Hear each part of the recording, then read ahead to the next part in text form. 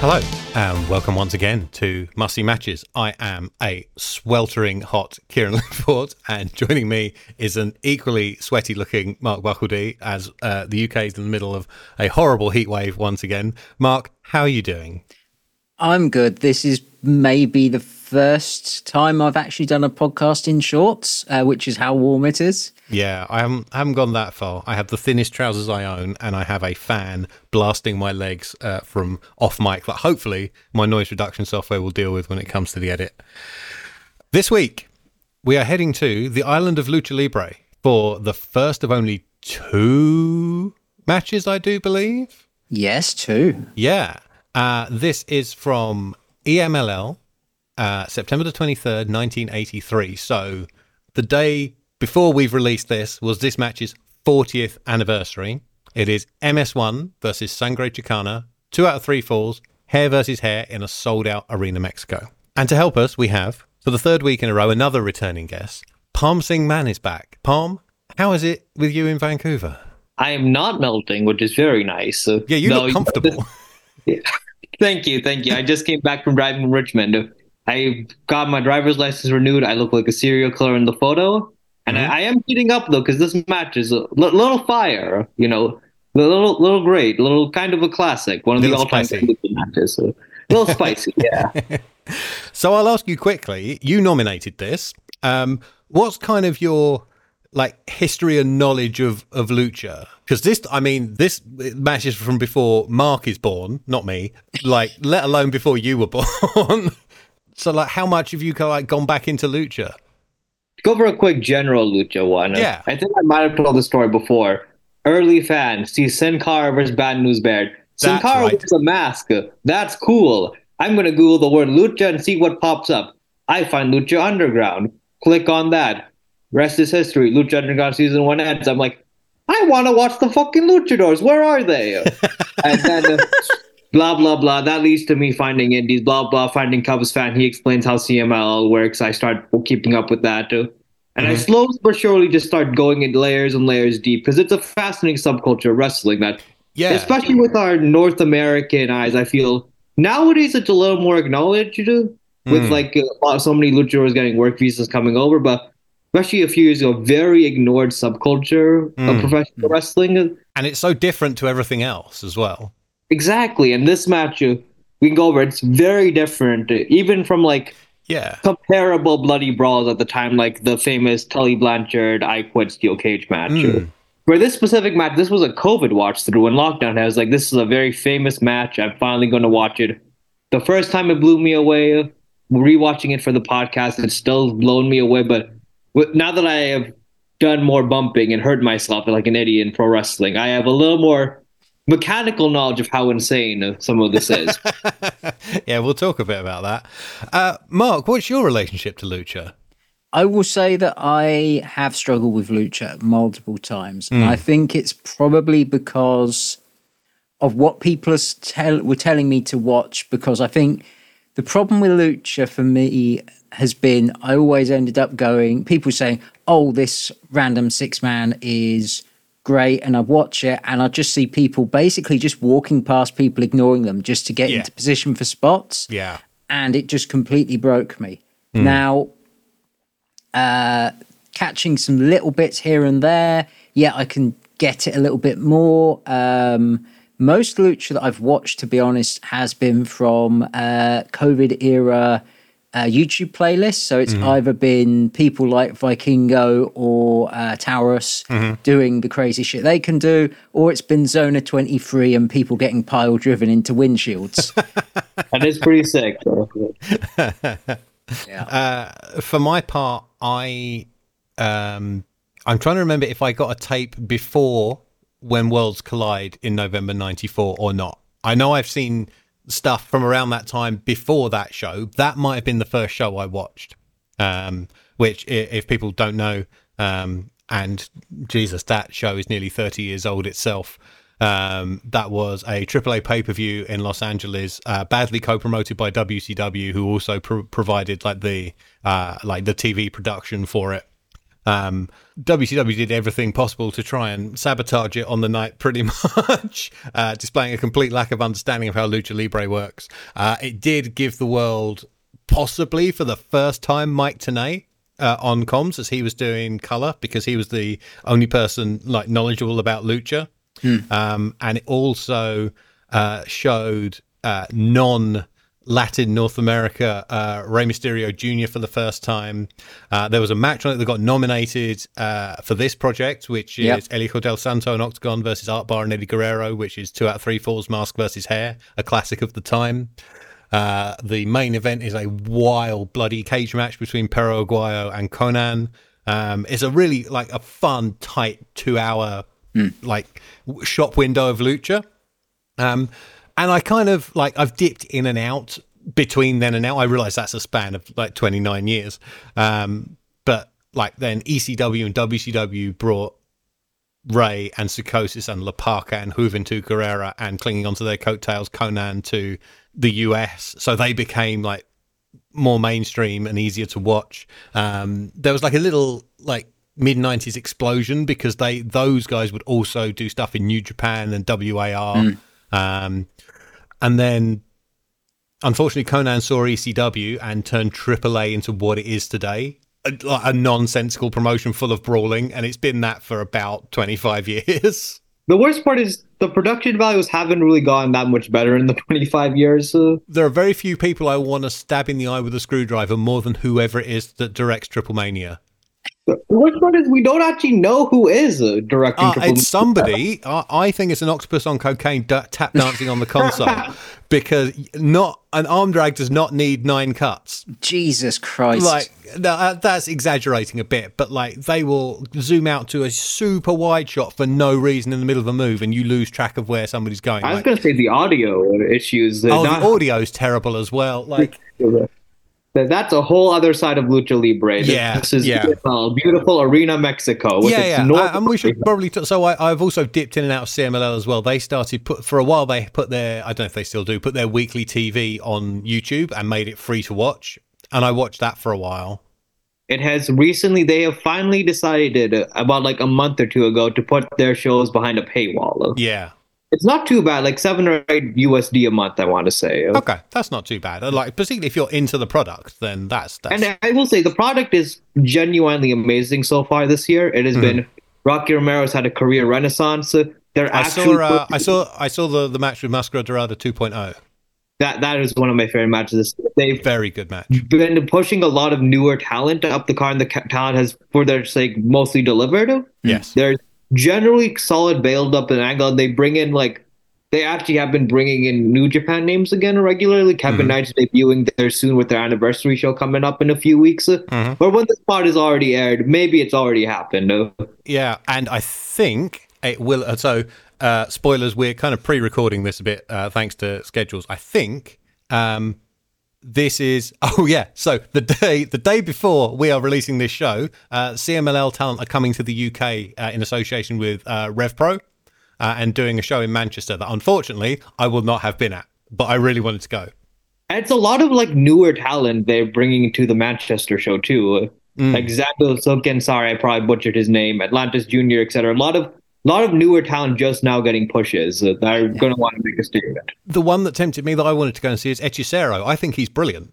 Oh, absolutely. And like, he's finally found a footing as like a not full on main eventer, but definitely like he can believably beat the main eventers, and the counter treatment is normal. I mean, for me, I'm not sure about committing to Manchester, but I'm really tempted by the idea of Hechicero in St. Neots, which is such a weird combination of people and places.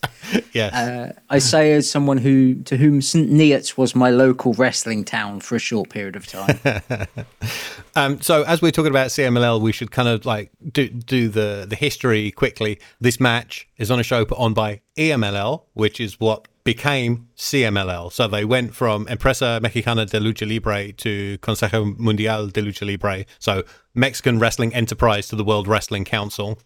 The match we're watching today is the final match from the trio of big shows held to mark their 50th anniversary. Yes, in 1983. Yes, that company is still going today. And again, in another time warp, we are recording this before, but releasing it after their 90th anniversary show. It is mad that any wrestling company has been around for 90 years. Yeah, and considering that there's only 2 lucha matches that we're covering on the podcast, and only 67 matches from Mexico were nominated. 35 of those were from EMLL/CMLL. And the other one we are talking about is a CMLL match as well, isn't it? Yeah, it must be, because Atlantis is a CMLL guy. Yeah. So do you want to talk a bit about what got nominated in terms of lucha? Because I don't think MS-1 or Sangre Chicana got any other nominations other than this match. They actually did. Oh, did they? Yeah, so Sangre Chicana and MS-1. So MS-1's only other nomination was a match that also involved Sangre Chicana. It was the trio of Los Infernales, which was MS-1, Satanico, and Espectro against Mocho Koto, Sangre Chicana, and La Fiera. I apologize to anyone that speaks Spanish for my pronunciation throughout this entire thing. We are going to be butchering quite a lot of Spanish throughout this show. I'm going to try my best and not disgrace my Spanish family by marriage too much, but I don't think any of them like lucha, and so won't be listening to this. So I do plan on bringing up that trios match, though, in the build-up and aftermath of this match. So still in the same ballpark, same general feud and rivalry. And there were 2 other Sangre Chicana matches nominated against Perro Aguayo in 1986 and El Satanico in 1989. The thing that I like is 26 of the 67 lucha matches nominated, 26 of them were Lucha de Apuesta, which makes a lot of sense because it's like one of the biggest stipulations you can have in Lucha Libre. It's got the history, it's got the tradition. Yeah, for the uninitiated, Lucha de Apuesta is the wager match. It's mask versus mask, hair versus hair, hair versus mask. It's putting something on the line that's not necessarily a title. The bit that really surprised me, considering how lucha cards are built, there's only 7 lucha tag matches were nominated. 60 of the 67 were singles, which... That's interesting. Which really did surprise me, actually. Yeah. So first of all, Rey Mysterio got the most nominations with 18. I was going to ask, are we counting Rey Mysterio in WCW? I will not count him in WWE, but I will count him in WCW as, like, the match with Psychosis we talked about is with another luchador. I haven't actually done that, so you don't want me going through spreadsheets. It's a grey area, isn't it? Yep. So if you ignore Rey, the next highest, El Hijo del Santo with 12 nominations. I noticed he got a fair few, yeah. Phoenix with 8. The man called Penta, or whatever he is this week, with 7. Penta L7 nominations, yep. Psychosis with 6. Negro Casas with 6. El Dandy with 6. And who are you to doubt El Dandy? And Satanico with 5. And there's probably a few more, but I stopped after that. Are you counting Lucha Underground? Because I noticed something that might please Palm. That got a couple of nominations as a promotion. I'm just counting Mexico, actually. Interesting, because I noticed there was a Phoenix match. Phoenix versus Mil Muertes got a nomination, and I think the Hell of War match got a nomination as well. 5 Lucha Underground matches got nominated. For a limited run product, that's quite impressive. They did have a lot of seasons, to be fair, more than certain indie companies. One of them only just missed out, which was Killshot versus Dante Fox, a.k.a. Swerve Strickland versus AR Fox. Yeah, that's the Hell of War match. That is a match I have never seen, and I am aware of its reputation, and that kind of deathmatch stuff isn't for me. Although I did recently go to Wembley Stadium and watch Penta drive a stake into the top of John Moxley's head. So maybe my tolerance has improved. I think I have a much higher deathmatch tolerance. After all, I enjoy Zona 23 matches when I'm in the mood. So. Yeah, I mean, I have a complete set of Lucha Underground. I just haven't got around to watching anything beyond early season 2, I think. Yeah. You're not missing too much after that, if I'm being honest. But season 1, we're digressing here. Hello, Cardboard Taz. Season 1, I think, is like a very good, interesting, self-contained product. I like the conceit of it essentially being a science fiction and fantasy show set around a wrestling company. You just get to see the matches in full. Or as full as the editor will allow when it comes to Lucha Underground, because I'm aware stuff was like very heavily edited and occasionally reshot for the matches if people blew things too badly. But everything I've seen of it, I've liked. I think actually, I'm trying to think, when does Ray show up? Because I think I've watched up until just before he's about to debut. yeah, he shows up in early season 2, and then the season again picks up until like the season 2 finale. But Ray's like end of the first third of season 2. Yeah, okay. Yeah, I do intend to sit down and kind of go through it at some point. So the other matches from Mexico that have more than one nomination, Vampiro versus Pirata Morgan at Lucha de Apuestas from 92, Heavy Metal, Picudo and Psicosis versus Rey Mysterio Jr., Super Callo and a man known as Winners. Oh yeah, I know Winners. He was around when I started watching AAA TV, yeah. Yeah, so that was 93 in AAA. El Hijo del Santo versus Negro Casas versus El Dandy in 96 in CMLL. LA Park versus El Hijo del Santo for Super Libre in 2001. Atlantis versus Ultimo Guerrero for CMLL in 2014, which I believe was Mask versus Mask. I believe it was. I think I've seen that. Laredo Kid versus El Hijo del Vikingo from 2019, AAA. And then we get a run of El Hijo de Santo again versus Espanto Jr. in 1986. The aforementioned When Worlds Collide tag match. Mm-hmm. A CMLL match against Negro Casas, Mask versus Hair from 97. And then two much more recent ones. Black Terry versus Mr. Condor from Zona 23 in 2021. I'm sure somebody gets injured on a car in that. And Trauma 1 versus Canis Lupus from IWRG in 2016. Those are definitely words, and possibly wrestlers. I think Palm might have nominated that one. Possibly. It's a very formative indie mask versus mask match, especially at the time, got a lot of play, partly for having some incredible imagery. If you just Google it, the YouTube thumbnail is one of the most gorgeous bloody wrestling shots I've seen in general.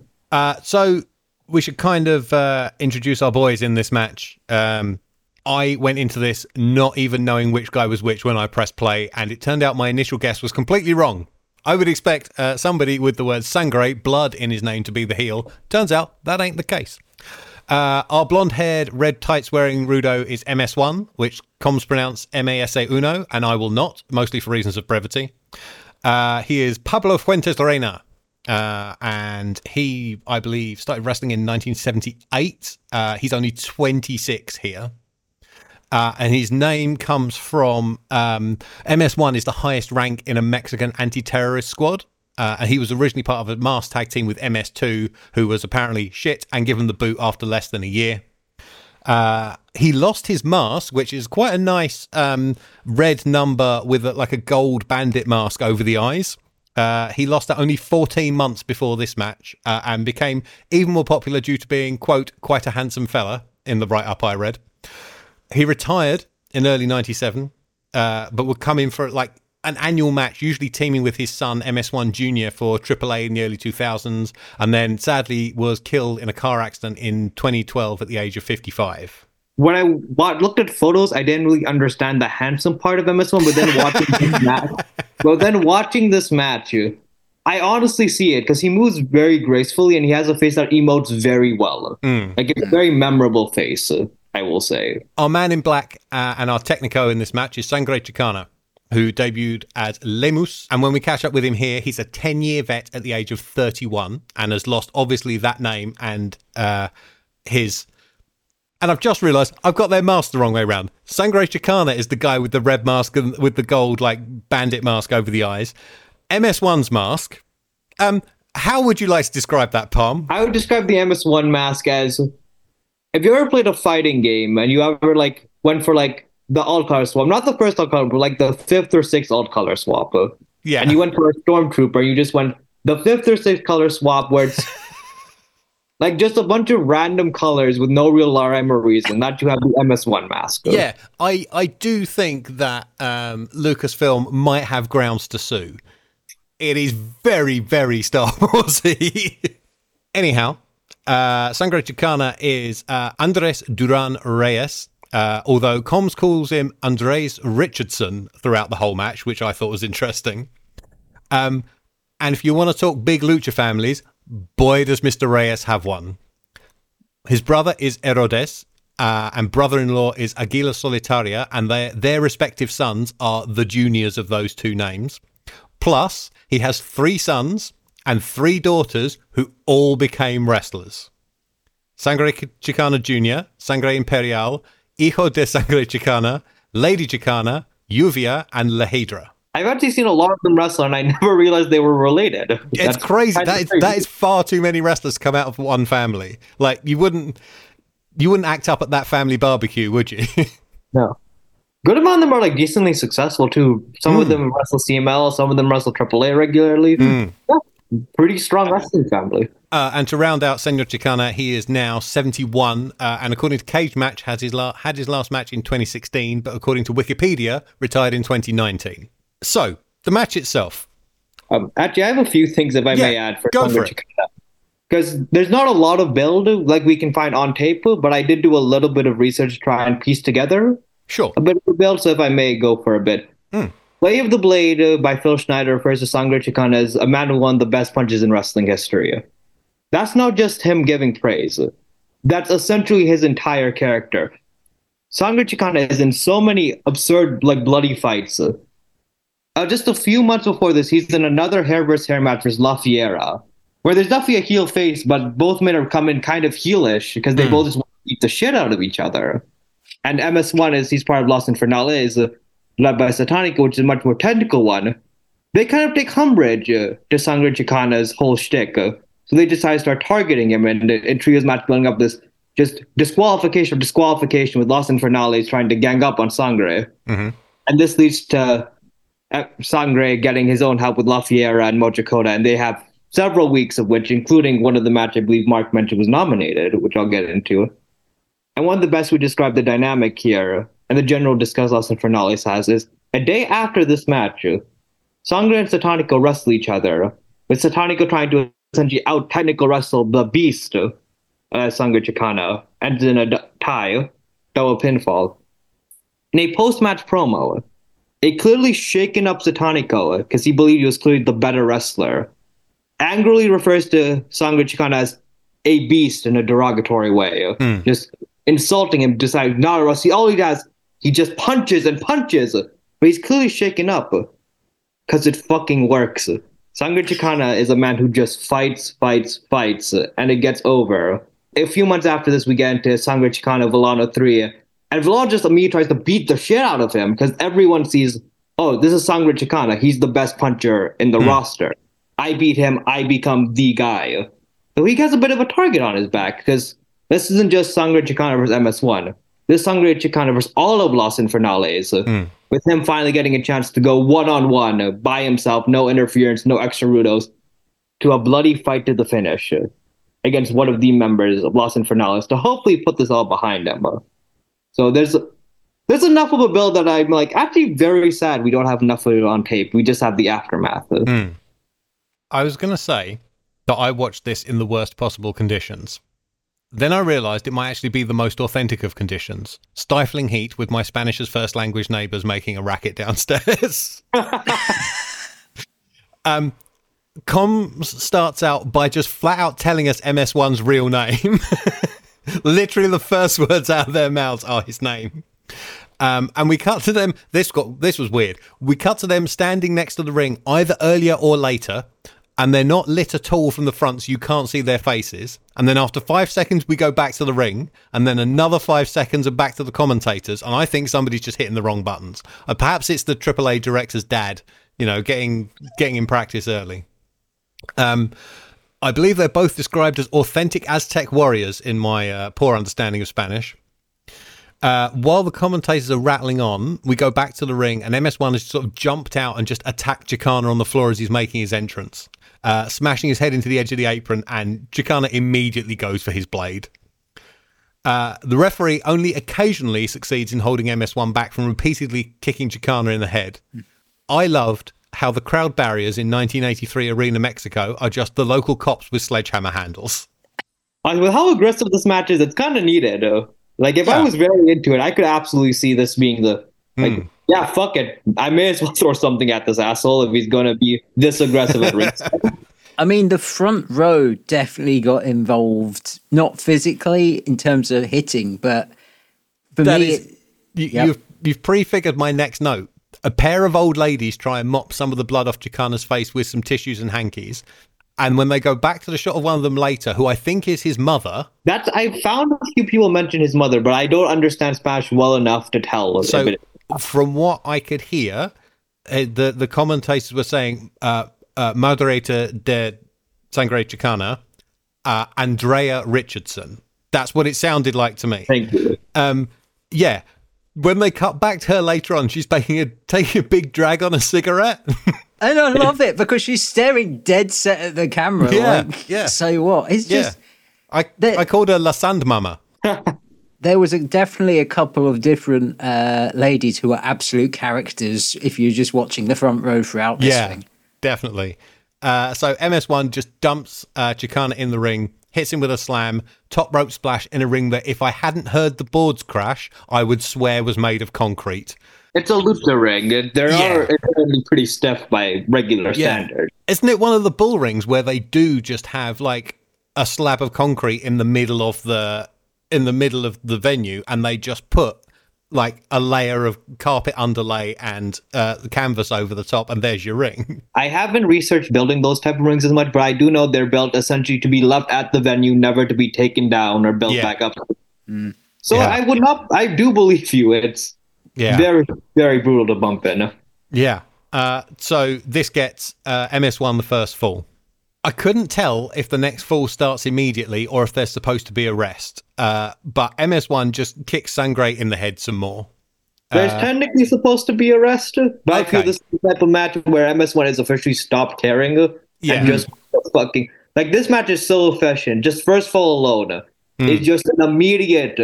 Like, Sangre Chicana is taken by surprise by this asshole heel that even if you don't know any of the build-up, you already know who's the heel, who's the face. You already know to just what extent a heel this is. Well, Sangre's always trying to fight back, but there's just so much damage that you say he's trying to fight back. I'm not sure he gets in any offense in the first fall. I don't think he does. He's just being kicked in the head. But he's not trying to die. Let me rephrase. That was the before. He's trying not to die in that fall. He's not trying to fight back. He's trying to survive. Yes. Yeah, okay.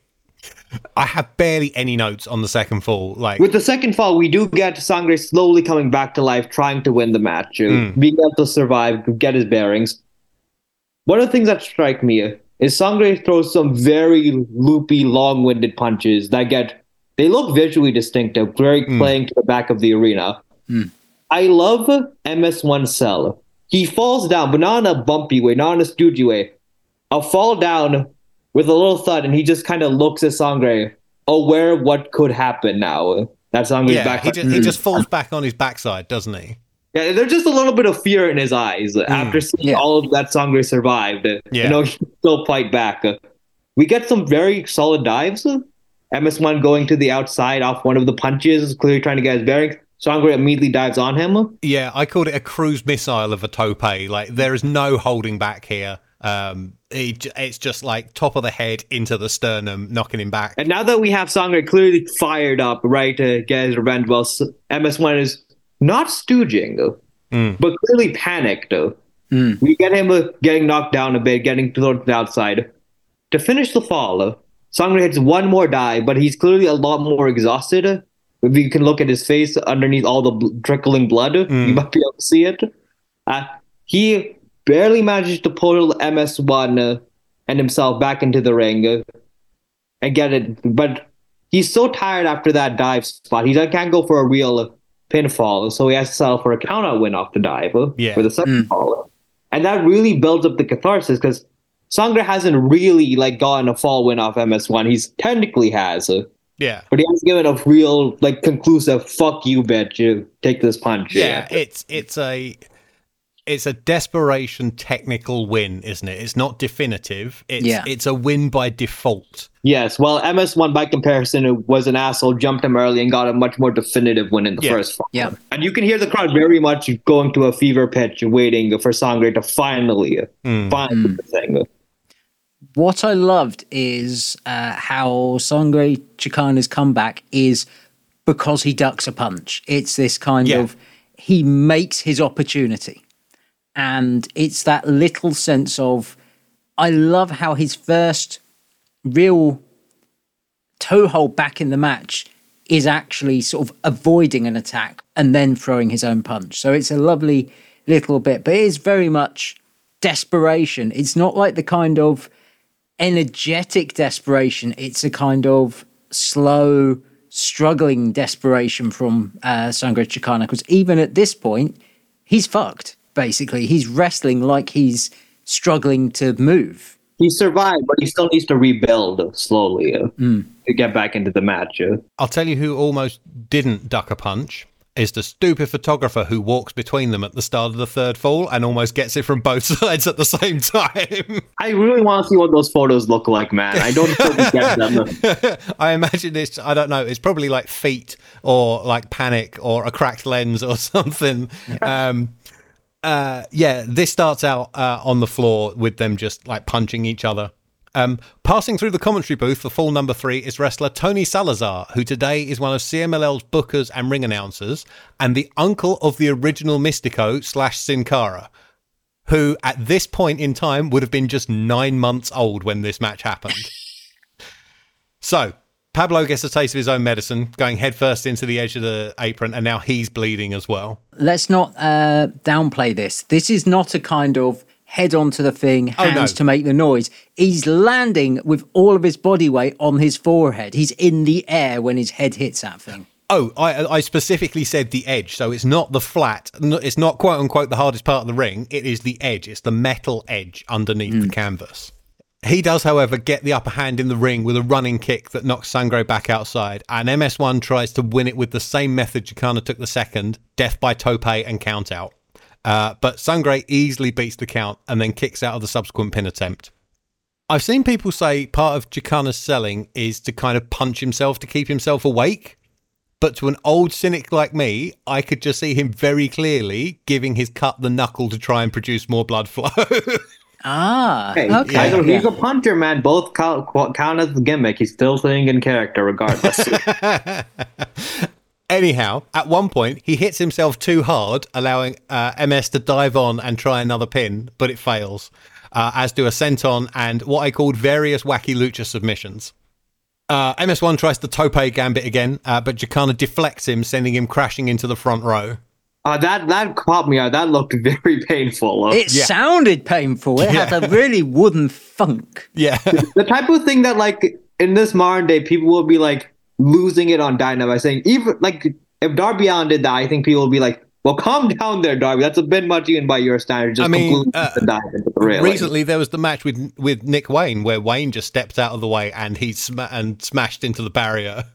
I have not watched that yet, so I'm very looking forward to that one. Darby Allin, big EMLL fan, huh? Apparently, or Nick Wayne might be a big MS-1 fan. Who knows? Also, one quickly call back, just something that I'd never seen before was MS-1 doing a double arm suplex, but he's hooked the arms, but instead of lifting, he's kind of then grabbed the waistband to do the lift. As I call it, the Tiger suplex. Very good.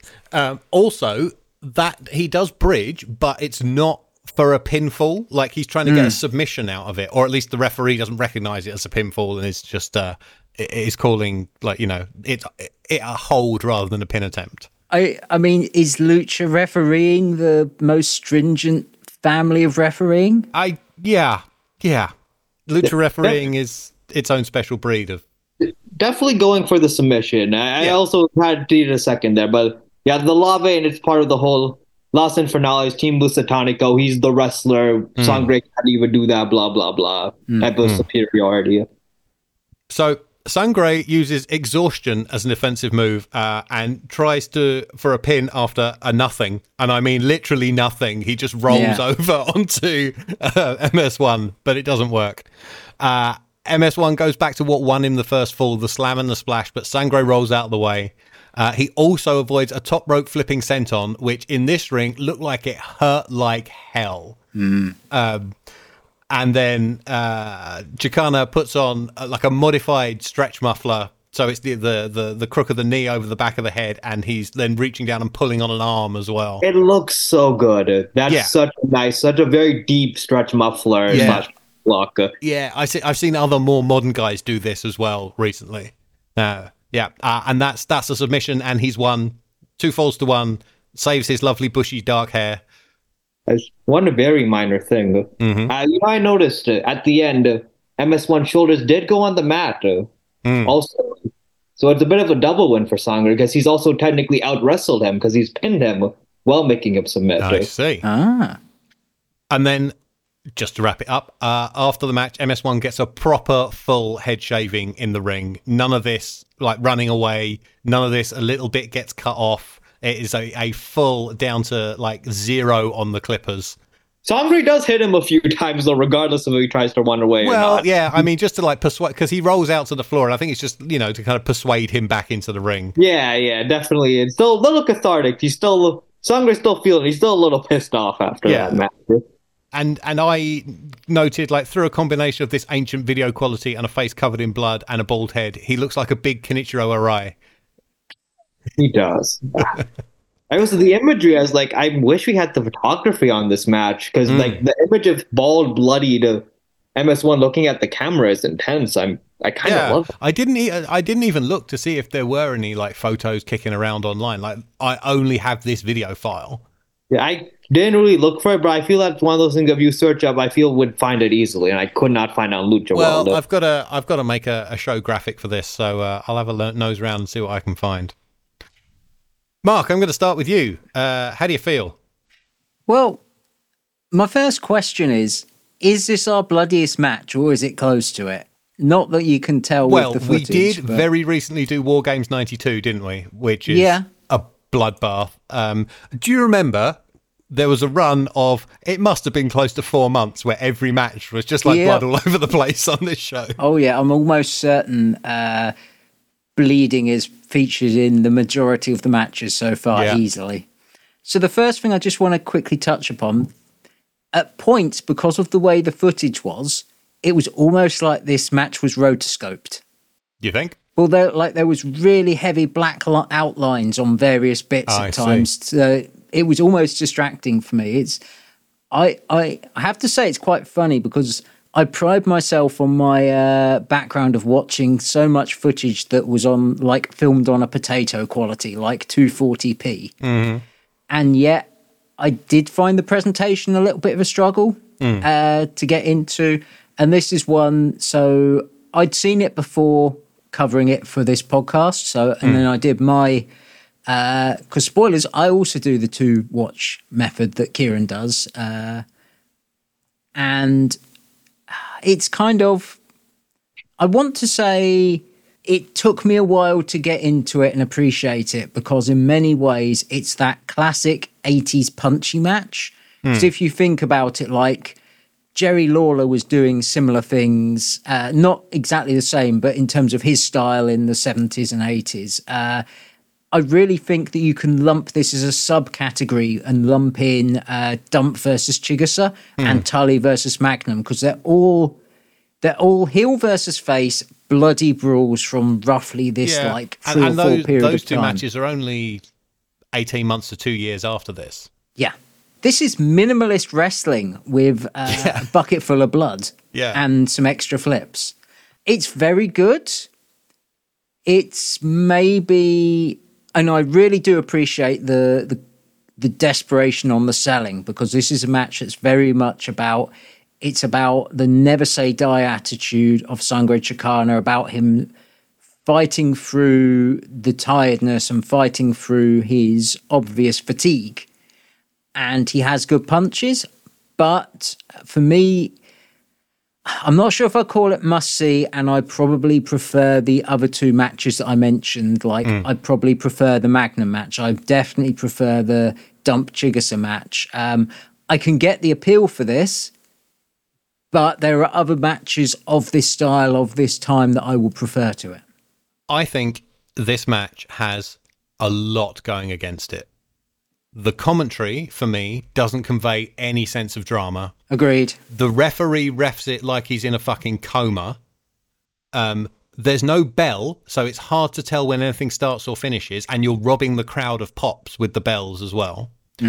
And the crowd, I didn't think were as hot as it's been made out to be in some points. Like the end of the second fall, it's a count out, and like I could hear them. Like they didn't make any noise for me.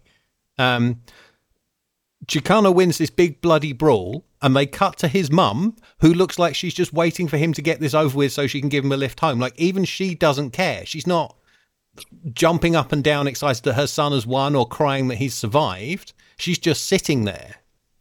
This is the most doesn't do it for me thing we've watched on this project so far.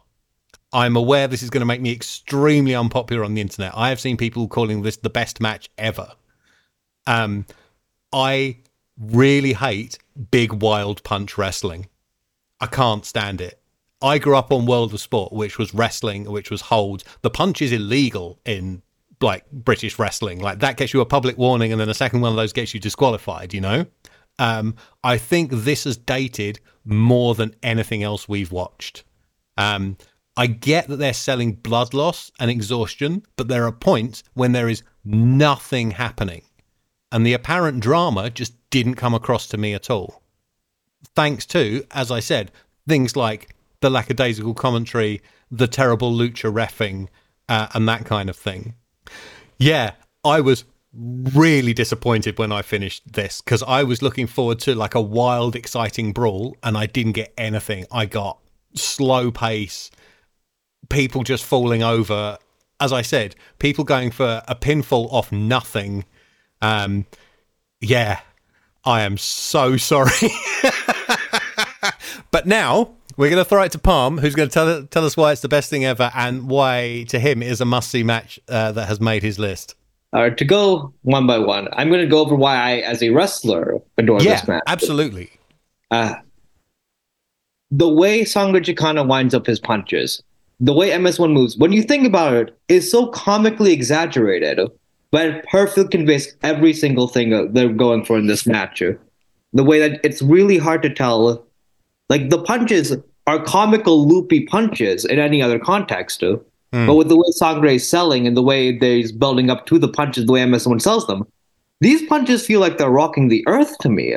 This feels like the epitome of why you get taught to do the over-exaggerated, comical Hulk Hogan punch to your own hand on the opponent's head punch deal. This is such a tour de force of selling and striking that when you look at so many other matches like Tully, Blanchard, Magnum TA, and the Steel Cage, they have a broken table to stab each other with. They have a steel cage. They have a panic manager. This match, Sangre's entire offense is literally just punches, 3 dives, and rolling out of the way. Yeah. And he gets so much, he gets so much out of that, man. It's the type of thing, like, I watch it, like, I wasn't even thinking about it watching because I was like, oh, man, he's back into it. He's back into it. And MS-1, now that I have a better idea, this very thankful for this podcast in getting me to want to try and research the build. Because once again, very hard to find it. Hopefully, some days CML with their YouTube service will now like start uploading a backlog to make it easier. But if you wait till the 100th anniversary, then maybe. Maybe. But finding out just how much, like this was personal between Los Infernales and Sangre Chicana, and their like borderline fear of the beast, as Satanico calls him. It made me so excited. Because Sangre bleeds so well, MS-1 sells so well. And then we get into some shots.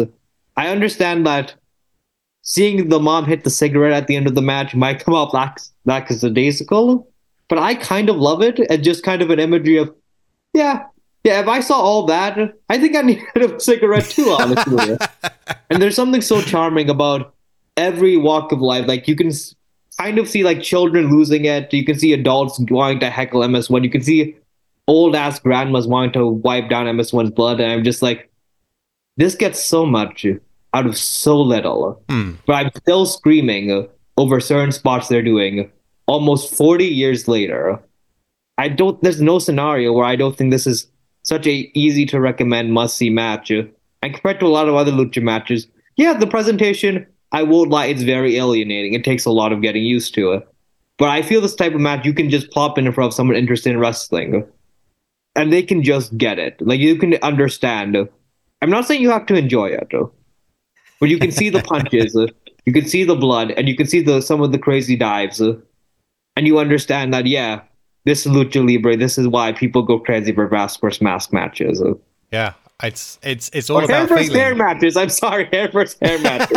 They were not betting the Star Wars Stormtrooper mask here. No, he'd already lost that. Yeah, I mean, this is wrestling. You know, it's all about feeling, and you felt it, and Mark and I didn't to whatever extent, and that's why we have this show. Yes. We have a bit of an aftermath with this feud. If I may go into it real quick, you absolutely. One of the matches Mark mentioned was nominated, Los Infernales, was like Mocha Cota, La Fiera, and Sangre Chicana, is directly a week after this. Less than a week after the Satanico match, where he calls Sangre a beast, which I've referenced like 5 times. It's one of the few promos we have to build up this goddamn feud. It's a match that is similarly so insane that the ref just stops trying to keep track of it at certain points. Technically 2 out of 3 falls.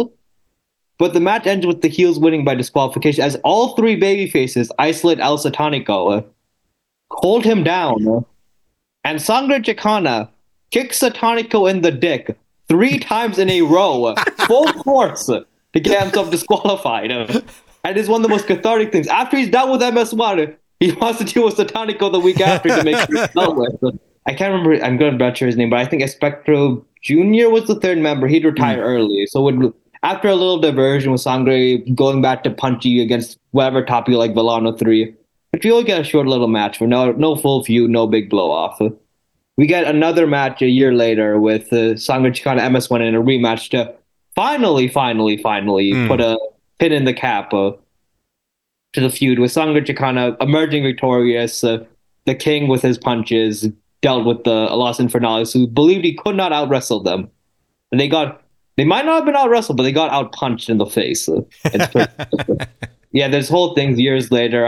I know Satanico, Sangre Chicana have another match like 5 years later, but I don't know if there's any relation in that feud there. I'm too lazy to check because it's very difficult.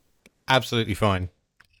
Even though I didn't necessarily enjoy it, thank you for putting this on our radar. You know, one thing I do enjoy about this show is getting to experience wrestling from different like times and places that I wouldn't otherwise normally see. So it was great to see it, even if I didn't enjoy it as much.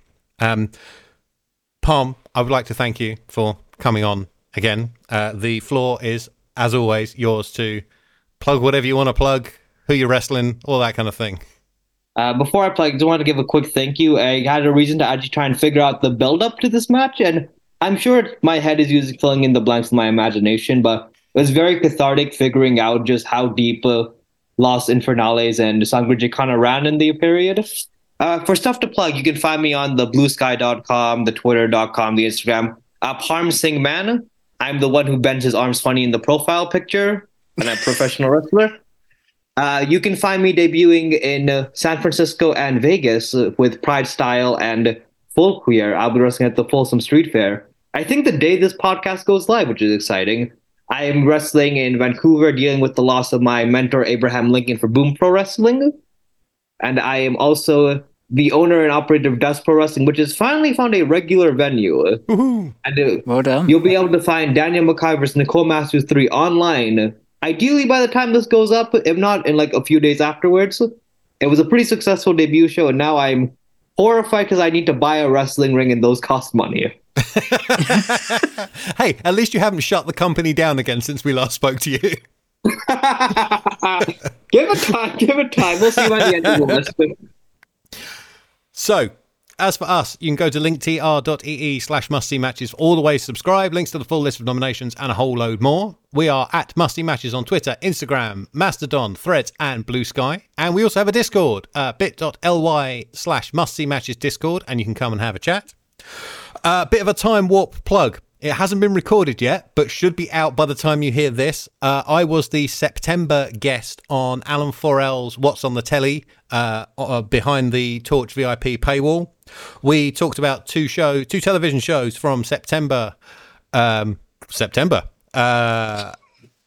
chose Dragon Gate Infinity episode number 3, which has the debut of the anime intro sequence, although not as the intro sequence, and one of my favourite fun matches, the Everyday Pro Wrestling Dragon Scramble Battle Royal.